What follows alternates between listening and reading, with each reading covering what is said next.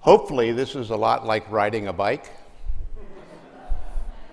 And in case I happen to fall off the bike, you'll find on the insert in your bulletin an outline for this morning's message.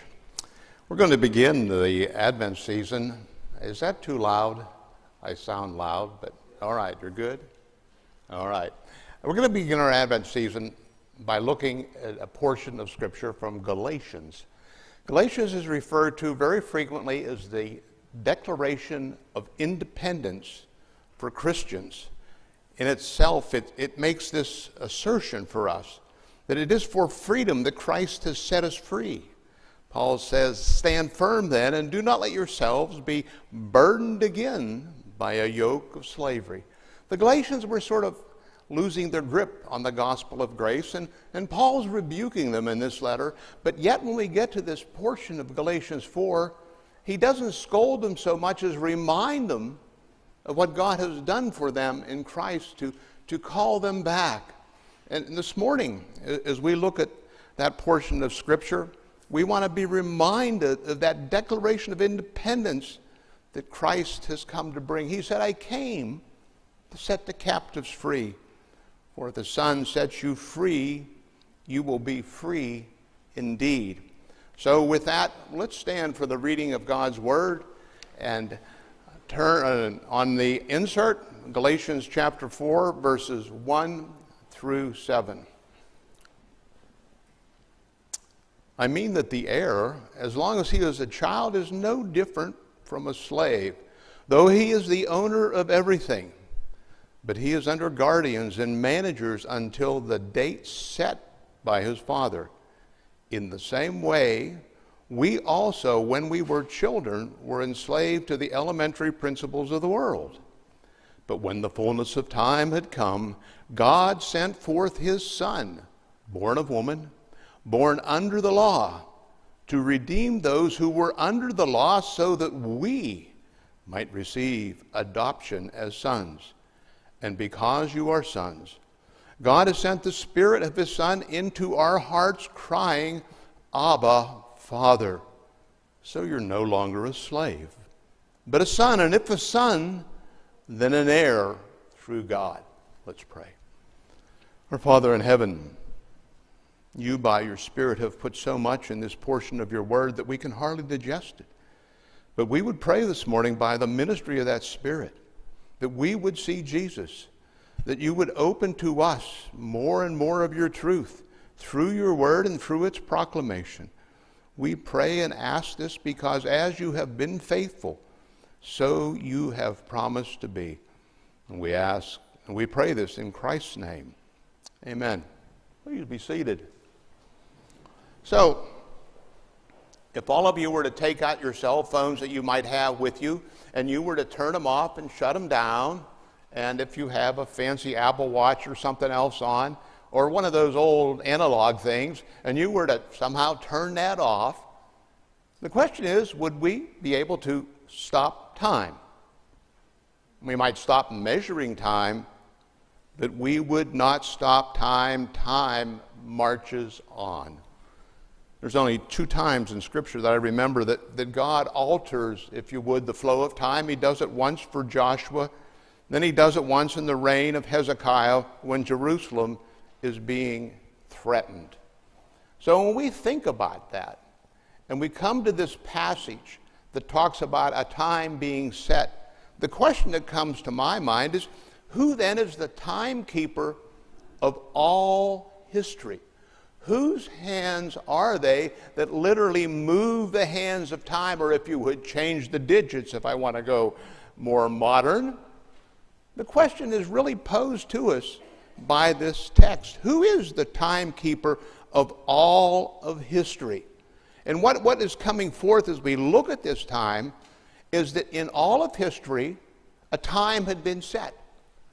Before the foundation of the world, on the time chart, if you would, of creation, there was a time that had been set for the event that we read about this morning. And so the question is, who set it? Who set that time? Well, once again, the text makes it clear it's the Father that set the time. In verse 1, we see the analogy of a child who an inheritance is to come to him, but that inheritance doesn't come until a time that is set by the Father. And so before the world began, where the Lamb of God was slain before the creation of the world, the time had been set for his coming, even before time began. And we start thinking about that. We go back, if you would, to the dawn of creation. And we move forward in time to the Advent. What was going on in that interim? What was going on in that time? And I would propose to you that the text tells us clearly that while that was going on, God the Father was setting the stage for God's advent. He was preparing for that for thousands of years. The passage talks about the fullness of time as if those millennia were a pregnant woman. And the pregnancy was growing and maturing, that in the fullness of time, something was going to happen at the time that had been set. God the Father was setting the stage. He was doing it in his sovereign providence and care. You might recall in the past several weeks, David has talked to us about the providence of God and how it had been working, particularly in the conquest of God's people and then in the intertestamental period. He talked to us about when the northern kingdom was conquered and the people were dispersed and in what's called the diaspora, where the people of God are scattered literally throughout the Mediterranean basin. And as they go, they take the scriptures of the Old Testament with them. They take the Hebrew Bible, if you would, and they establish, if you would, a prophetic presence in those places. They're literally, if you would, to become preaching points, to become mission churches. And what's taking place as that's happening is that the Greek Empire is expanding throughout the world. And as the Greek Empire is expanding throughout the world, its culture expands, and the Greek language becomes the language of the people. And then, about a century before Christ is to come, the Old Testament scriptures are translated into Greek. And so we have the Bible scattered around the Mediterranean basin in both Hebrew and in Greek. It is literally the language of the people that's gone forth. And what we find out as we think about God's providence in doing that, the Apostle Paul and Peter, where did they go? Where did they preach? They went to those preaching points, to those synagogues established in the diaspora. That's where Jesus preached. That's where he declared, I have come to set the captives free. In the providence of God, he was preparing that before Christ came. Not only that, but in the same time, the Roman Empire succeeds the Greek Empire, and something happened that hadn't happened before. All the way from Great Britain down to what we know today as Iraq or Iran, there is a sense of peace, what's known as the Pax Romana, so that people can literally travel more safely than they ever traveled before. Now, Rome ruled with an iron hand, but nonetheless, there was a presence of peace and the enforcement of law that permitted the apostles, the disciples, and the early Christians to travel freely throughout that empire. Think of it. They hadn't been able to do that before. But now, when the Great Commission comes in Jerusalem, they're able to do it. We have things that are instantaneous today. We have the internet, right? We can zoom around the world with a click of a mouse. It wasn't quite that way back then. But I'm sure that everyone in this room today has traveled on the interstate highway system of our country. You might not know it, but the interstate highway system of our country consists of about 48,000 miles of road. I-35, I-45, they're all part of that network. What you may not know is that in the Roman Empire, so that the Romans could move their legions around their empire, they constructed hard surface roads And the Roman roads consisted of a network of roads of over 50,000 miles. More paved roads than we have in our interstate highway system. And so, when the apostles and the disciples travel, literally, they're on the information superhighway.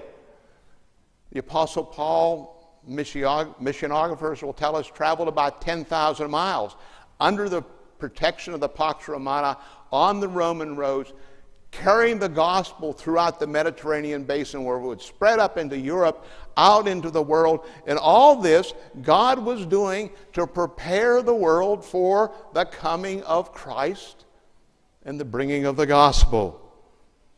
And what kind of an atmosphere was this happening in? It was happening in an atmosphere of tremendous need. There was pantheistic confusion. People said, well, do I belong to the pantheon of Athens, or do I celebrate the pantheon of Rome? Am I a Stoic? Am I a hedonist? Am I an Epicurean? I don't know what I am. And the moral confusion of that day would literally pale the moral confusion of our day. It was into that environment that God would send the Christ. He would send the gospel into that environment. And so he was preparing to begin, if you would, the great drama of redemption here on earth. Where the fall took place, then is the place where the Redeemer would come. You might not think of it this way, but I would encourage you to try. The earth is the center, if you would, of this galactic drama. This is the stage on which it is being acted out and taking place. The Apostle Paul tells us we don't war against flesh and blood, but against principalities and powers and the power of evil in heavenly realms. The spiritual conflict is being acted out here and now in this church, in your life, and in my life. And God had prepared the world for that. And He's prepared us for that. And when we begin to think about it on that kind of a scale, we think about, with a little historic reference, as to what He did to prepare for the first advent. What do you think He's doing since the resurrection and ascension of Christ, in the 2,000 of years since then till now? What do you think He is doing? The only thing that makes sense is that He is preparing the world again for the second advent of Christ. Now, as you survey the events of history and observe what's going on politically, if you would, medically, here and there in the world, remember that the Timekeeper is once again preparing the world for the advent of His Son, not in humiliation, but in power and in glory. And so, the time was prepared. The time had fully come, and when the time had fully come, what happened? Well, God the Father sent His Son as a person. Verse 4, He sent His Son, born of woman, born under the law, the second person of the Trinity, the eternal Son, came to this world and took to Himself a body and was simultaneously fully God and fully man. The unique incarnation, the God-man. He had to be that, for only God could pay the price. Only He could give His life to redeem His people. But only He could come as a man so He might identify with us and we with Him, so He would be one with us. And so the incarnation is incredibly important as we remember what the Scriptures say today. He came born of woman, born like us, and born under the law. He fulfilled the law for us. He did not dismiss it, but He kept it. Where Adam broke it, Christ kept it. Where Adam was unrighteous, Christ was completely righteous, so that He could be the perfect sacrifice, the unique and eternal God-man, the sacrifice for sinners like me and like you. And so, having done such a great thing, it is not a surprise to me, it shouldn't be a surprise to you, that God the Father sent the Son with mission. He sent Him, if you would, with great purpose. If we look at verses 5 through 7, we see those purposes very compactly, if you would, outlined for us. He came, if you would, for our liberation. We're back to what Jesus said. I didn't come to be served, but to serve and to give my life as a ransom for many.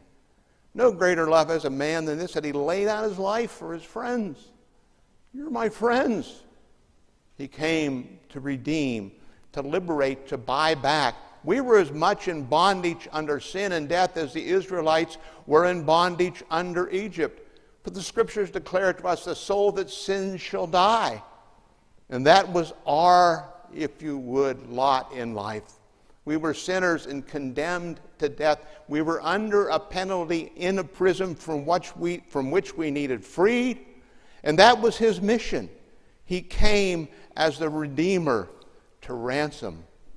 You know, we weren't ransomed with perishable things such as silver and gold, but with the precious blood of Christ, a lamb without a blemish and defect. That's why he had to come.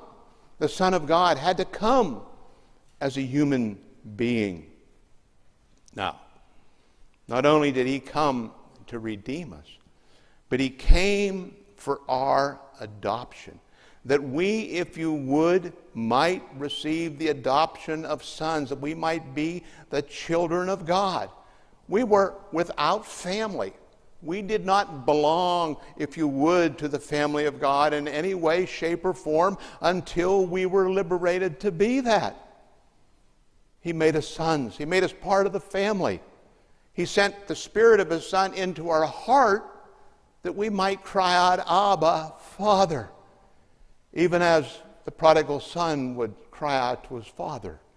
We, the prodigals, would come back, and by the Spirit of his Son in our hearts, we cry out to our God, our Father.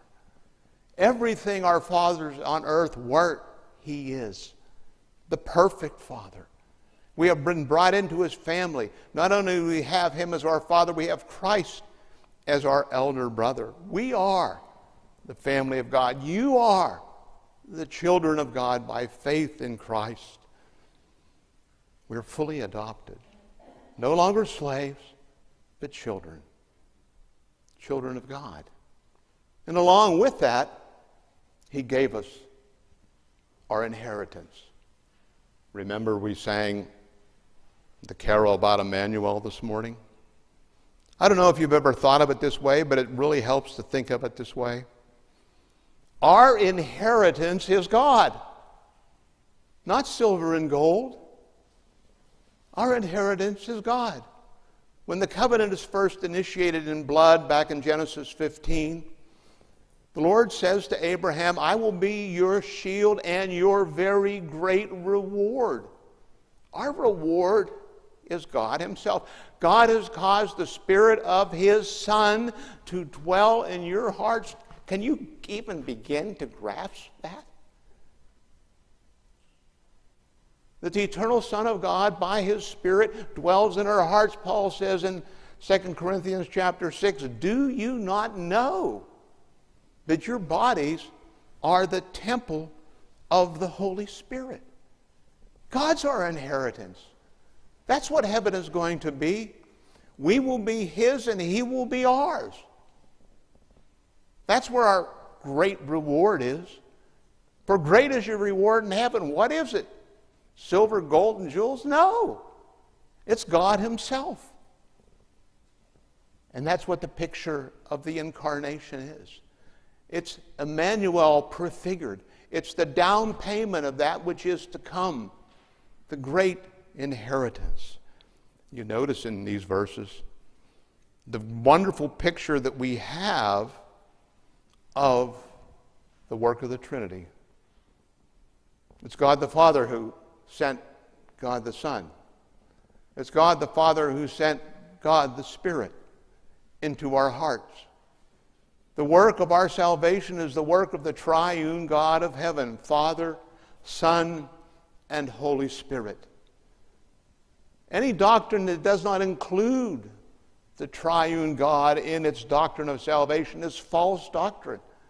The only one who could save is the triune God himself, planned by the Father, accomplished by the Son, and applied to us by the Spirit. And Christ accomplished that mission for us on Calvary. It was done. The one who came, born of woman and born under the law, had presented himself as a perfect sacrifice on Calvary's hill. And there he destroyed the power of the devil, of sin and death. He broke the back of it forever, that we might be his, that we might belong to the Father. And all this is happening according to the one who is keeping the time. Every event in perfect time, in perfect place, by the one who sets the time. I don't know about you, but for me, it's really beginning to become clear that God the Father sets all the times. There is no contingent event in the presence of our God. He sets all the times. Listen to how he says it by the prophet Isaiah in chapter 46. I make known the end from the beginning, from ancient times what is still to come. I say, my purpose will stand, and I will do all that I please. Now that's a sweeping statement. And that's the sweeping truth of God's sovereign providence over his creation and over our salvation. Not only does he set that kind of time, but he sets the number of our days. Many of you, I'm sure, remember Psalm 139. David says in that, yet your eyes saw my unformed body, and all the days ordained for me were written in your book. The Timekeeper's book. My days and your days, all of them are written in his book before one of them came to be. And then again in Psalm 90 it says, the span of our life is 80 years and 10 or 80 if by reason of strength. How long are we going to live? We're going to live every day that God gives us. Every single day is a trust from our God. That's why our Lord says, don't let your hearts be anxious. Don't be afraid. Today's troubles are sufficient for themselves. Trust in me. For your days are numbered. Numbered by who? By our loving Heavenly Father. And so, I think the conclusion for me and for you ought to be that it's obvious that he sets the time for our full redemption. The time is set for our full redemption. That was a concern of the disciples on the Mount of Olives. They said to him, before he was about to ascend, will you this day restore the kingdom to Israel? And Jesus replied, it's not for you to know the times and seasons set by the Father. It's not for you to know those. The Father has already set them. Then later in the book of Acts, in chapter 17, verse 31, it says this, for he, the Father, has set a day when he will judge the world with justice by the man he has appointed. He has given proof of this to everyone by raising him from the dead. The day is set when Christ will judge the world. It's already on the chart, and it cannot be changed. And of course, for us who want to know that day, Jesus reminds us very clearly in Matthew 24, you can't know it. He says to his disciples from the Mount of Olives in what's known as the Olivet Discourse, but about that day or hour no one knows, not even the angels in heaven nor the Son, but only my Father who has said it. And then a very interesting verse, which stirs us to think about the implications for us, comes in Romans 11:25. There, the Apostle Paul writes, I do not want you to be ignorant about this mystery, brothers and sisters, so that you may not be conceited. Israel has experienced a hardening in part until the full number of Gentiles has come in. Until the full number of people like you and me are in the kingdom. What I would even propose to you is that when you share the gospel with somebody, when you're used to lead somebody to Christ, you're moving the kingdom of Christ one day closer to his return, when that full number is filled up. And when that number is filled up, the reconciliation totally and completely, which is ours, will come. 1 Thessalonians verse 16, chapter 4. The Lord himself will come down from heaven with a loud command and with the voice of the archangel and with the trumpet call of God, and the dead in Christ will rise first. After that, we who are still alive and were left will be caught up together to be with the Lord in the air, forever with him. The time's set. The time is coming. So, who is the timekeeper of all of history? I would propose to you very simply, it is our loving Heavenly Father, who we can call Abba, Daddy, who is the timekeeper. So, considering the pandemic that we're in, considering the turbulence in our own national government, considering the moral state of our nation, considering the powers of the world that compete for dominance in one region or the other, with all that going on, let me ask you, what day is it? What day is it? The Apostle Paul tells us very clearly in 2 Corinthians 6:2, quoting Isaiah chapter 49, verse 8. In a time of my favor I heard you, and in the day of salvation I helped you. Then Paul says, I tell you, now is the time of God's favor. Now is the day of salvation. That's what today is. It is the day of salvation. On the chart, as we move towards Christ's return, this is the day of salvation. And that verse is quoted twice in the New Testament. And along with it comes a warning. When you hear that, don't harden your hearts. If you're here this morning and you've never accepted Christ, your heart's been hard for a long time, don't harden it. Open it up. If it's become temporarily hard, reopen it. Reopen it to the God in the day of salvation, and he who is our inheritance will come in and eat and drink with us and be our very great reward. The Lord is at the master clock of all the universe. He is keeping the time. It is the day of salvation. And so that we might know those timeless days when we are forever with the Lord, come to Christ. Refuse him not. Throw your guilty soul on him in repentance and receive his mercy and receive his grace. Amen. Let's pray. Father in heaven, may the gospel percolate down to the very depths of our souls. May we be encouraged and refreshed with it. For Christ alone is the one who saves. Be exalted, Lord Jesus, in our midst and in our lives. We ask and pray this in Christ's name. Amen.